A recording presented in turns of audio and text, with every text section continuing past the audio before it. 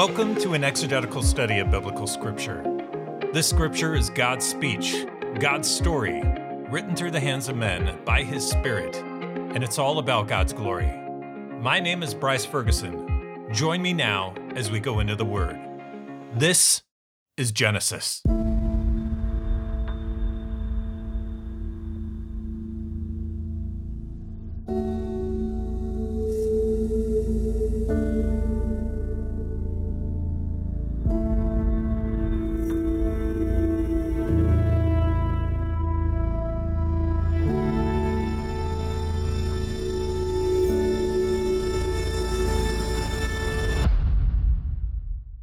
Our Lord, great in this world, great in the heavens, is a God of consistent thinking, consistent acting, consistent law, consistent promises, consistent covenants. He is the same yesterday, today, forever. Scripture says about Jesus, that's true about God the Father. The law is the same yesterday, today, and forever. God gave us the law in the Torah. The law was upheld in the Old Testament, and Jesus came to fulfill this law in the New Testament. What can we see here? We can see that we have a God we can trust because He is consistent. Jesus says in John 14:6, I am the way and the truth and the life. God is the truth. What is the aspect about the truth that's so amazing and so pervasive and so expansive? It does not change. It is the same yesterday, today, and forever. This is the God that we can trust. This is the God that we can have faith in and have our hope in. Holy Spirit, I pray today, would you fill us up and illuminate the word of God to us, to speak to us the words that you want us to hear, what you want us to know, how you want to change us, how you want to humble us, that we might be humbled before you, God, that we might worship you, God, that we might adore you, God, that we might see you as beautiful and magnificent and mighty and awesome. And we pray this all in the wonderful name of Jesus Christ, our Savior. Amen. Last week, we started to look at the story of the flood, starting in Genesis 6. And last week, we read from Genesis 6, verse 9 through chapter 7, verse 5. Today, we'll pick it up in Genesis 7, starting in verse 6. Noah was 600 years old when the flood of waters came upon the earth.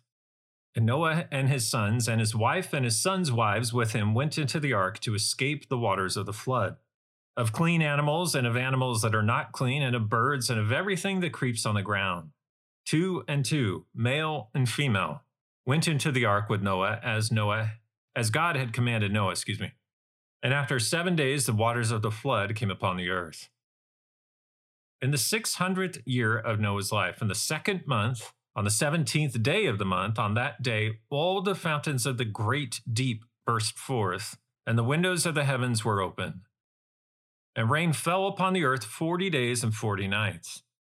On the very same day, Noah and his sons, Shem, Ham, and Japheth, and Noah's wife and the 3 wives of his sons with them entered the ark, they and every beast according to its kind, and all the livestock according to their kinds, and every creeping thing that creeps on the earth according to its kind, and every bird according to its kind, every winged creature. They went into the ark with Noah 2 and 2 of all flesh, in which there was the breath of life. And those that entered, male and female of all flesh, went in as God had commanded him, and the Lord shut him in. What do we see here? We see multiple numbers. These numbers will be largely known to us in the church as biblical numbers, representative numbers, symbolic numbers, and we will see these repeated throughout Scripture. The first is 2. What is 2 representative of? I see man and woman in marriage. that God brought Adam and Eve together and said that a man will leave his father and mother and be joined to his wife and they will become one flesh. That is a two become one type language. What do we see here? We see again repeated male and female in his calling, not only of the humans, Noah and his wife, his three sons and their wives for salvation, but also among the animals.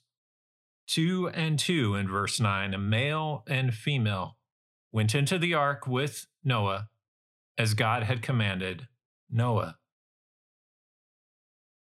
And what's the other aspect about two? In this two becoming one, there is in marriage, you've heard it said, there is a representation, there is a two becoming, what was the first language? It was that it is a helper. I will make him a helper fit for him, someone to walk alongside, shoulder to shoulder, help to carry the load and do the work that God has for man. Let alone all of the relational support that a coming together, that a marriage covenant, two people, male and female in marriage, bring to that relationship and are a support and a strength, that they are stronger together than as one. God said it's not good for man to be alone. I will create a helper fit for him. I also, in the language of two, see the relationship of God with man. These are two examples that we've seen already in Scripture up to or before Genesis 6 at this point. That God has this relationship with man. That is a two. There is God and there is man. There is God and there is woman. That's a two relationship. Man does not become part of God like in the marriage relationship of two become one. But what is the two becoming one representative of? Just because a man marries a woman and is joined together in marriage, it's not that he becomes her, it's not that she becomes him. It is a joining together for the purposes of God, that they might be of the same mindset in worship toward God. They still have their individual relationships with God, and that's what God desires above all else, but that the two could become stronger together than they would be individually or separate or on their own or solo or one. That they would have a mindset of worship before the Lord, that they would have a mindset of humility before the Lord, that they would have a mindset of serving the Lord, and that this mindset would be shared among them, i.e., that they would be two of one mindset, of one purpose, of one meaning, of one reason, of one life to share together, that their lives would mirror each other and mirror the Word of God. So in this, when we look back on what I just said, the relationship of two, God and man, it's not that that man is trying to become of God in this relationship. No, that's harshly warned about, and that's harshly rebuked in the Garden of Eden. It is because that was a derivation of God's design. No, there is a two becoming one-ish in the God and man relationship, and that is because God calls man to be of his mindset, God's. To have God's mind, God's heart, to have compassion for other people, to be all about, above all things, to be about God and God's glory. This is what God is about, and this is what God calls man to be about. This is what God's law is about. This is why we have God's law. This is why Jesus came to earth, to fulfill the law. Yes, it was the sacrifice of his body. It was for the death or the penalty of sin on our behalf for those who believe. But it is also to emulate, it is to be representative of God and God's glory. And this is why we were made. We were made for God's glory. So when we're in this relationship with God, God calls us to think like him, to act like him, to speak like him, to speak the word of God, in fact, to love like him, to have compassion like him, to forgive others as God in Christ forgives us. So this number 2 is really important. Let's look at the biblical number of 7. 7, you've seen a lot, you've heard it talked about a lot. It's a number representing completeness or perfection. We look all the way back in Genesis chapter 1 and the first part of Genesis chapter 2 that he did creation in 6 days and then rested on the 7th. Or you could say all of the creation process, therefore, included 7 days, i.e., the day of rest at the end. Therefore, today, we have 7 days in a week. That's by design. We are emulating God in this. God's order of creation, the way God set it forth. In Deuteronomy, the people of Israel were to cancel their debts with each other and free their slaves every 7 years. We see this number 7 in the Hebrew word for an oath, it's Shaba. And the word for 7 is Sheba, both taken from the Hebrew word meaning satisfaction or wholeness, which is Saba. Here are the similarities there. You might think of Revelation, there are the letters to the 7 churches in Revelation in the first part. There are the 7 spirits, the 7 stars, the 7 seals. Again and again and again, 7, 7, 7. The Jewish feasts were organized by orders also of 7. We can see these numbers repeated. We can see that God is stitching something together here. And how about the biblical number for 40? Well, it rained on the earth for 40 days during the flood. We read that right here in this scripture. We also know that Moses fasted for 40 days on Mount Sinai when he was receiving the law from the Lord. And that may make you think of when Jesus fasted 40 days and 40 nights in the wilderness in the Gospels. That is intentional. The spies were scouting the promised land for how long? 40 days. And the people of Israel were then sentenced to wander the desert for 40 years because of unfaithfulness. Now, let's look at according to their kinds. Back to verse 14. So Noah, his wife, his 3 sons, their wives had entered the ark. Verse 14, they and every beast according to its kind, and all the livestock according to their kinds, and every creeping thing that creeps on the earth according to its kind, and every bird according to its kind, every winged creature. So what do we see here in verse 14? We see beast, livestock, creeping thing, bird. And all of this language, this according to its kind, parallels directly back to Genesis 1, 24 and 25. Where God says, according to its kind, livestock, creeping thing, beast. Back up a few verses, verse 20 and 21, and God says, according to its kind, about the birds. So we can draw in this God's preservation of that which he made and declared to be good. He now calls into the ark. This is a parallel. God says, I've created them according to their kind. And now, according to their kind, male and female, I call you, Noah, to bring them into the ark. Also, I touched on this last week. It took great faith and hope in God, specifically by Noah, to build the ark. Faith was required. How much of life is faith required? Throughout Scripture, God is consistent. Faith is required to follow him. God's invitation to man is this: follow me. Follow me. Believe in me. Believe what I've said. Believe in what I do. Follow me. It takes faith to follow God, and Scripture says that without faith, no one can please God.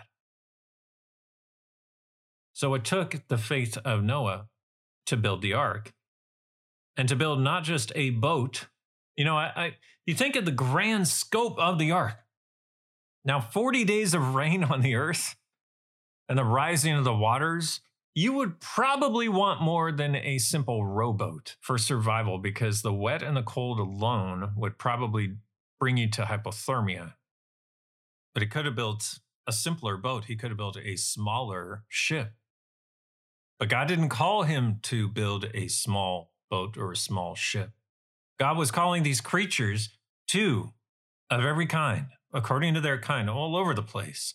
And how long were they going to be inside this ship, this vessel? A very long time, hence the space required. So it was not just that God called Noah to build it, but he had to build this massive ship to the specifications which God required to gather the creatures 2 by 2. And it also required him, yes, faith for Noah himself to walk into this ominous ark. And then what happened? We just read it. It was the last line of what we just read in verse 16. And the Lord shut him in. This also took faith. Faith that in this massive, ominous ship, it's probably pretty dark, with 3 levels, timber framed, you have all these creatures. You're inside and you're waiting. And God closes the door. This required faith. That God was in control. That God would do what he said he would do. And in fact, this shutting in would have been confirmation of it all to Noah. And this now was an action that God did. But the Lord himself did. The Lord shut him in. Let's continue. Verse 17. The flood continued 40 days on the earth. The waters increased and bore up the ark, and it rose high above the earth. The waters prevailed and increased greatly on the earth, and the ark floated on the face of the waters. And the waters prevailed so mightily on the earth that all the high mountains under the whole heaven were covered. The waters prevailed above the mountains, covering them 15 cubits deep. And all flesh died that moved on the earth. Birds, livestock, beasts, all swarming creatures that swarm on the earth, and all mankind. Everything on the dry land in whose nostrils was the breath of life died. He blotted out every living thing that was on the face of the ground, man and animals and creeping things and birds of the heavens. They were blotted out from the earth. Only Noah was left, and those who were with him in the ark. How many died, folks? All. All flesh died that moved on the earth. That is outside of the ark. So let us say all but 8. Can you imagine such an event? Can you imagine something to transpire in our world like this? It happened once and that was it. And we'll continue to read later how God says never again. Not like this. But this was cataclysmic and it was total. It was utterly complete. God said he would do it and he did it. He said he would do it in Genesis 6:7, and then God did. And it's important that we as God's people believe that God will do what he says he will do. When he said he would deliver his people away from slavery in Egypt, they had cried out to him and cried out to him. He called Moses and he sent Moses to Pharaoh to deliver God's message again and again and again and again as God instructed. And after the Passover, after the plague of the firstborn, God, through Moses, led his people out of Egypt. When God said that a Messiah would come to deliver his people, Jesus came. When he said his son would die for the sins of the world, Jesus died. When he raised Jesus to life to testify that death has no power over God himself, Jesus rose. And when Jesus said in John 11:25, I am the resurrection and the life. Whoever believes in me, though he die, yet shall he live. And everyone who lives and believes in me shall never die. This, brothers and sisters, is our confidence because God always keeps his promises. God was always faithful to his covenants. And though the people sinned, though the people ran from God in unfaithfulness afterward, yet still God was faithful. And don't you want a God who is just and who rules justly? And if God is just, if there is punishment for pursuing a life outside of God, then how will that cause you to live? That same call, that same commandment that God gave to Adam and Eve, gave to Adam and then subsequently to Eve as the next human created. Here is my design. Here is my commandment. Here is my call to obedience. And if you obey me, if you love me, you obey my commandments. If you obey me, then we will have closeness. We will be in one mindset, of one heart. We'll be in that close, abiding relationship where we walk together and walk together and walk together. And this is how God had it all designed. And when we fall short, and when we chase other things, and when we're unfaithful, even though God is faithful because he cannot contradict himself, it's broken. The relationship is broken. It's strained. We have additional hardships. Not every hardship is a result of sin, but I will say you have additional hardships when you do pursue sin. Because God has good things for those who love him. God has good things in relationship for those who are in active relationship with him, in this close, abiding relationship with him. And because evil is evil, and because people who pursue evil continuously, therefore start becoming more and more evil, and God does not allow evil to have free reign forever, evil must be punished. Evil on its face, even one sin, deserves punishment. And that's why Jesus came, because God had a plan. God had a plan of salvation for even one sin, because that causes a break in the relationship with God, that causes separation from God, and that deserves death. But in this example of the flood, the world had become so evil. What does it say? Let's go back. Here we are, the start of Genesis chapter 6. Verse 5, let's do verse 5. Then the Lord saw that the wickedness of man was great in the earth. Great is not positive, folks, in this example. It means massive. And that every intention of the thoughts of his heart was only evil continually. This is terrible. This is utter lawlessness, utter wickedness. This is absolute rejection of God. This is how the world had become, and God said no more. God said no more. He was sorry that he had made man on the earth. That's how bad it had got. That's how bad the state of affairs was on the earth. And God said, this is not at all what I had planned for man. I want to have this close, abiding relationship with man.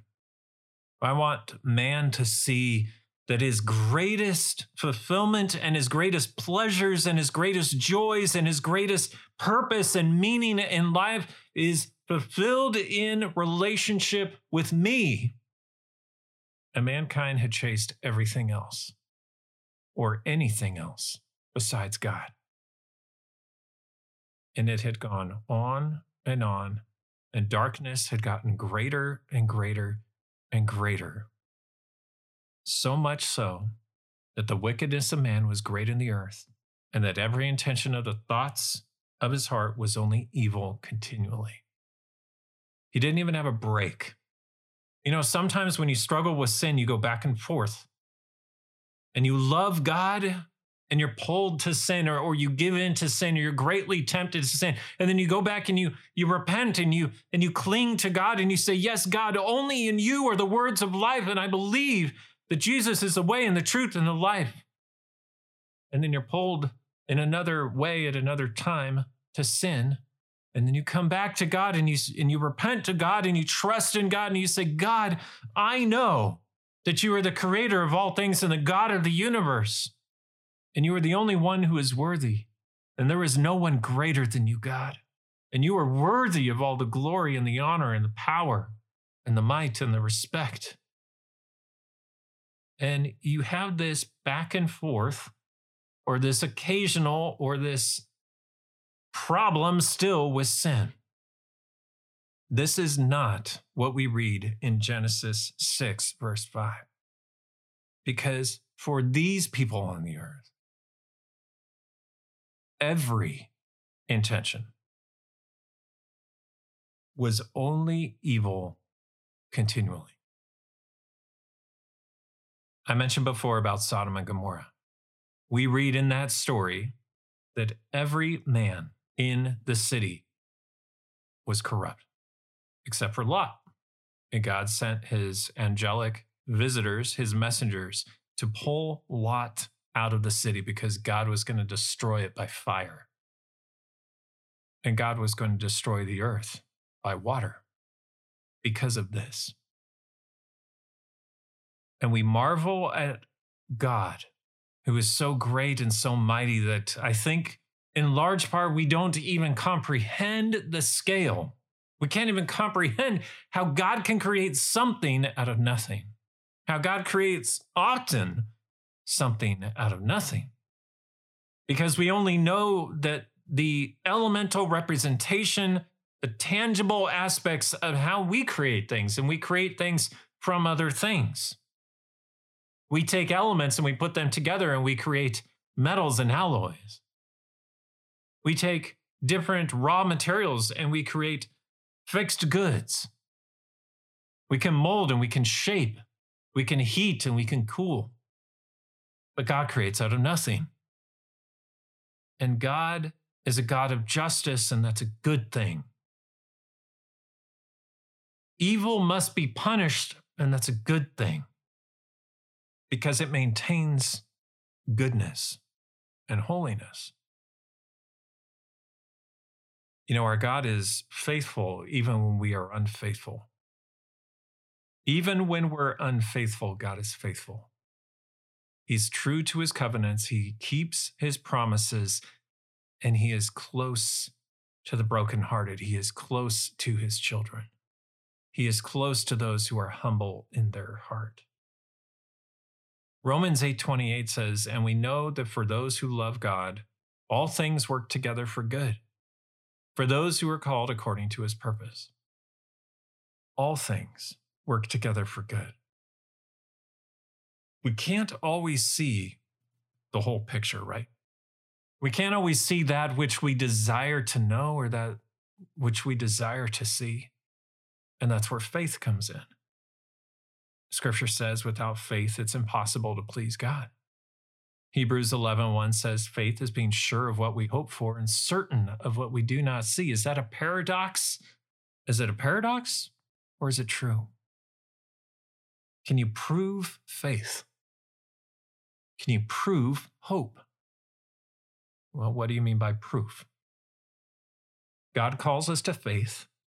Without faith, you cannot believe in God. Without faith, you cannot please God. Without faith, you cannot serve God. Without faith, you cannot do anything good for God. It requires faith. And faith is in trusting God. Do you believe that closeness with God holds the greatest rewards? Do you believe God loves you? Do you believe his love is greater than anything else in this world? Do you believe through God that, like Romans 8 says, all things work together for good? Even when we cannot see it, even when we cannot say, quote unquote, good, that something good is happening in any given situation, on the darkest days, in the deepest trials of life, in physical suffering, can we say there is a goodness there? Can we say that God is still good, that God is still faithful, that God keeps his promises, that God is faithful even when perhaps you cannot fully see it or see the positives, or when we get distracted or when we get misaligned and we think that the Christian life or just life on earth is about goodness. I mean, the worldly definition of the word good. That's about laughter and happiness and being happy all the time and being joyous all the time and just having your best life ever and having all the money that you want to have and having the family that you want to have and having the possessions that you want to have.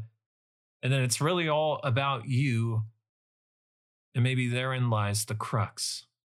That not only will the world be pleased if they're chasing after the things that they proclaim will bring those to pass for them, because you can never achieve that. That's an impossible standard in a corrupt world. But if you chase after those things, then how far have you gone from it's all about God? And the one immovable belief since the dawn of time and before the beginning, before Genesis 1:1, is it is all about God. This is a truth. God says it is about my glory. God says in his word to man, it is all about God's glory. And man's call is to testify to the fact that, yes, it is all about God's glory. And we are to be a light in the universe, not just here on planet Earth. Well, we are here on planet Earth, but you know what I mean. That we are to testify to God's greatness. That we are to testify to God's worthiness. That we are to testify to God's glory. That our life on earth is to make much of God. To find our goodness and our fulfillment and our purpose and our meaning, not in our fleeting desires as humans, but in our ever deep and pursuing desire for God. Even in the trusting, even in the mysteries that we don't understand, say one passage in the Bible or a different passage in the Bible, there are mysteries in here, full confession. Still mysterious to me, but I believe it because I trust God. And being in relationship with God requires you trusting God. And that's faith.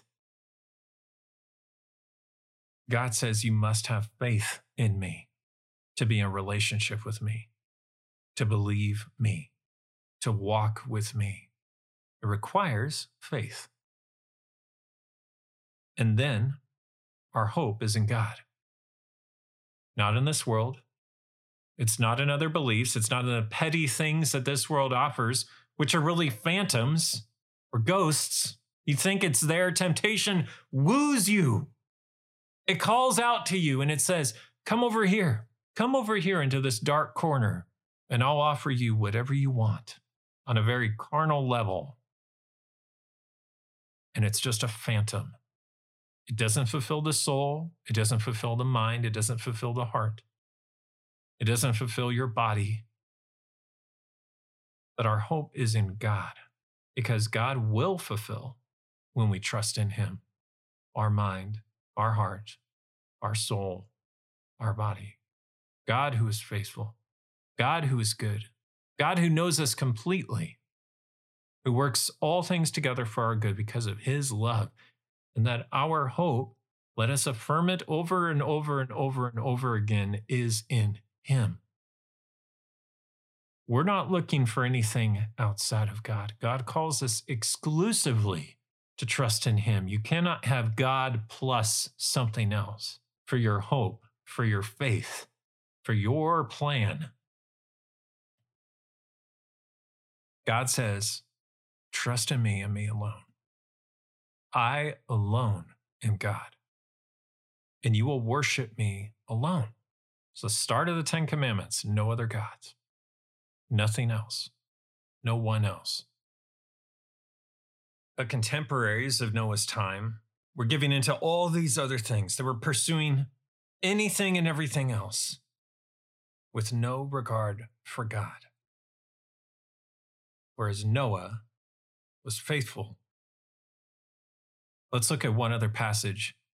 If you have your Bibles, turn with me to Numbers 13, starting in verse 1. I'm going to preface real quick that the Lord was sending, this was just before the Israelites were first to enter the promised land.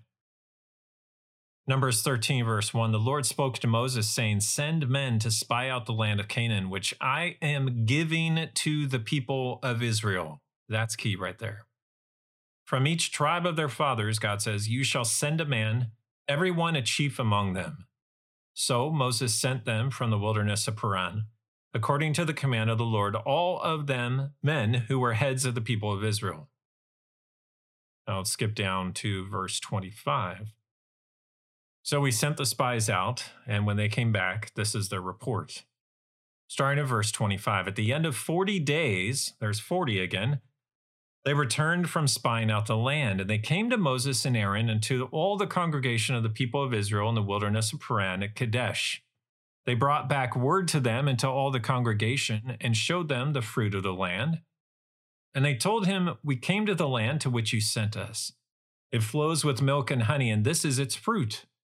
However, the people who dwell on the land are strong, and the cities are fortified and very large. And besides, we saw the descendants of Anak there. The Amalekites dwell in the land of the Negeb. The Hittites, the Jebusites, and the Amorites dwell in the hill country. And the Canaanites dwell by the sea and along the Jordan." But Caleb quieted the people before Moses and said, "Let us go up at once and occupy it, for we are well able to overcome it." Then the men who had gone up with him said, "We are not able to go up against the people, for they are stronger than we are." So they brought to the people of Israel a bad report of the land that they had spied out, saying, "The land through which we have gone to spy it out is a land that devours its inhabitants, and all the people that we saw in it are of great height. And there we saw the Nephilim, the sons of Anak, who come from the Nephilim, and we seemed to ourselves like grasshoppers, and so we seemed to them." Then all the congregation raised a loud cry, and the people wept that night. And all the people of Israel grumbled against Moses and Aaron. Quick pause. Folks, the people grumbled against Moses and Aaron basically continually in the desert. Not continually every single day, but it is often again and again and again. What is the spirit in their heart? It's a critical spirit. Back to verse 2, the whole congregation said to them, "Would that we had died in the land of Egypt, or would that we had died in this wilderness. Why is the Lord bringing us into this land to fall by the sword? Our wives and our little ones will become a prey. Would it not be better for us to go back to Egypt?" And they said to one another, "Let us choose a leader and go back to Egypt." Quick pause. This is the same language that the people, when they grumbled in the desert, would say over and over again. "We don't have enough of the food that we want, so let us go back to Egypt." They prayed over and over and over again in bondage, in slavery, in Egypt for God to deliver them. And when God brings them out, they still have a critical spirit. Oh, Christian, let us not have a critical spirit for our Lord. They wanted to go back to Egypt. The people could have said anything in response here. They had 2 spies. Okay, there were 12 spies. They had 2 come back with full faith and belief in God, and they had 10 that gave a bad report and said, "No, we should not go up into the land." And then the congregation, millions of Israelites, grumbled and had a critical spirit. What does Moses do? Verse 5. Then Moses and Aaron fell on their faces before all the assembly of the congregation of the people of Israel. And Joshua the son of Nun and Caleb the son of Jephunneh, who were among those who had spied out the land, tore their clothes and said to all the congregation of the people of Israel, "The land which we passed through to spy it out is an exceedingly good land. If the Lord delights in us, he will bring us into this land and give it to us, a land that flows with milk and honey. Only do not rebel against the Lord, and do not fear the people of the land, for they are bread for us," which just means that it's something simple for them. "Their protection is removed from them, and the Lord is with us. Do not fear them." Then, how did the congregation respond, folks? Verse 10. "Then all the congregation said to stone them with stones. But the glory of the Lord appeared at the tent of meeting to all the people of Israel." Verse 11, "And the Lord said to Moses, how long will this people despise me? How long will they not believe in me despite of all the signs that I have done among them? I will strike them with the pestilence and disinherit them, and I will make of you a nation greater and mightier than they." But Moses said to the Lord, "Then the Egyptians will hear of it, for you brought up this people in your might from among them, and they will tell the inhabitants of this land. They have heard that you, O Lord, are in the midst of this people, for you, O Lord, are seen face to face, and your cloud stands over them, and you go before them in a pillar of cloud by day, and in a pillar of fire by night. Now, if you kill this people as one man, then the nations who have heard your fame will say, 'It is because the Lord was not able to bring this people into the land that he swore to give to them, that he has killed them in the wilderness.' And now please let the power of the Lord be great as you have promised, saying, 'The Lord is slow to anger and abounding in steadfast love, forgiving iniquity and transgression, but he will by no means clear the guilty, visiting the iniquity of the fathers on the children to the third and the fourth generation. Please pardon the iniquity of this people, according to the greatness of your steadfast love, just as you have forgiven this people from Egypt till now.' And the Lord said, 'I have pardoned according to your word. But truly as I live, and as all the earth shall be filled with the glory of the Lord, none of the men who have seen my glory and my signs that I did in Egypt and in the wilderness, and yet have put me to the test these 10 times, and have not obeyed my voice, shall see the land that I swore to give to their fathers. And none of those who despised me shall see it.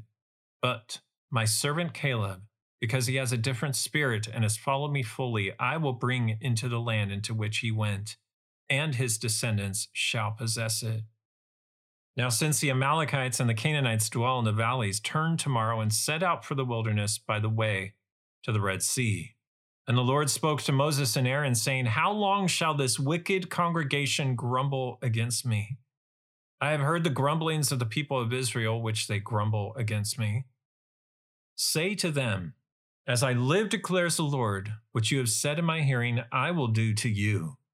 Your dead bodies shall fall in this wilderness, and of all your number listed in the census from 20 years old and upward, who have grumbled against me, not one shall come into the land where I swore that I would make you dwell, except Caleb the son of Jephunneh and Joshua the son of Nun, the 2 spies. But your little ones, who you said would become a prey, I will bring in, and they shall know the land that you have rejected. But as for you, your dead bodies shall fall in the wilderness, and your children shall be shepherds in the wilderness 40 years. There it is, 40. And shall suffer for your faithlessness until the last of your dead bodies lies in the wilderness. According to the number of the days in which you spied out the land, 40 days, a year for each day, you shall bear your iniquity 40 years, and you shall know my displeasure. I, the Lord, have spoken. Surely this will I do to all this wicked congregation who are gathered together against me. In this wilderness they shall come to a full end, and there they shall die.' And the men whom Moses sent to spy out the land, who returned and made all the congregation grumble against him by bringing up a bad report about the land, the men who brought up a bad report of the land died by plague before the Lord. Of those men who went to spy out the land, only Joshua the son of Nun and Caleb the son of Jephunneh remained alive." Folks, God is very clear. God is very clear. In him is life. Outside of him is death. When we pursue God, we pursue life, we pursue love, we pursue truth. Outside of God is not love, not truth, not life. God told the people, go spy out the land because I will give you the land. And they did not obey. They did not have a heart humble before the Lord. They did not believe God. See, this is the difference. What makes Christianity different? What makes our belief different? It's the object of our affection. It is God. We're not found in the religion. We're not found in the laws, the doctrine. We're not found in being a good person and trying to get ourselves up to the level of God. It's in believing God. This is our hope. This is our trust. This is our faith. Noah trusted God. The spies, Joshua and Caleb, trusted God. Abraham trusted God. The judges trusted God. Joshua trusted God. Jesus modeled for us trust in God. And our hope and our faith and our life is dependent on God. We're fulfilled in God, and we are only found in Him alone. So Holy Spirit, open our hearts to be transformed by God, by your love, by your goodness, by the life and death of Jesus Christ. We pray this all in your wonderful name. Amen. Join me next time as we continue with the story of Noah in Genesis 7.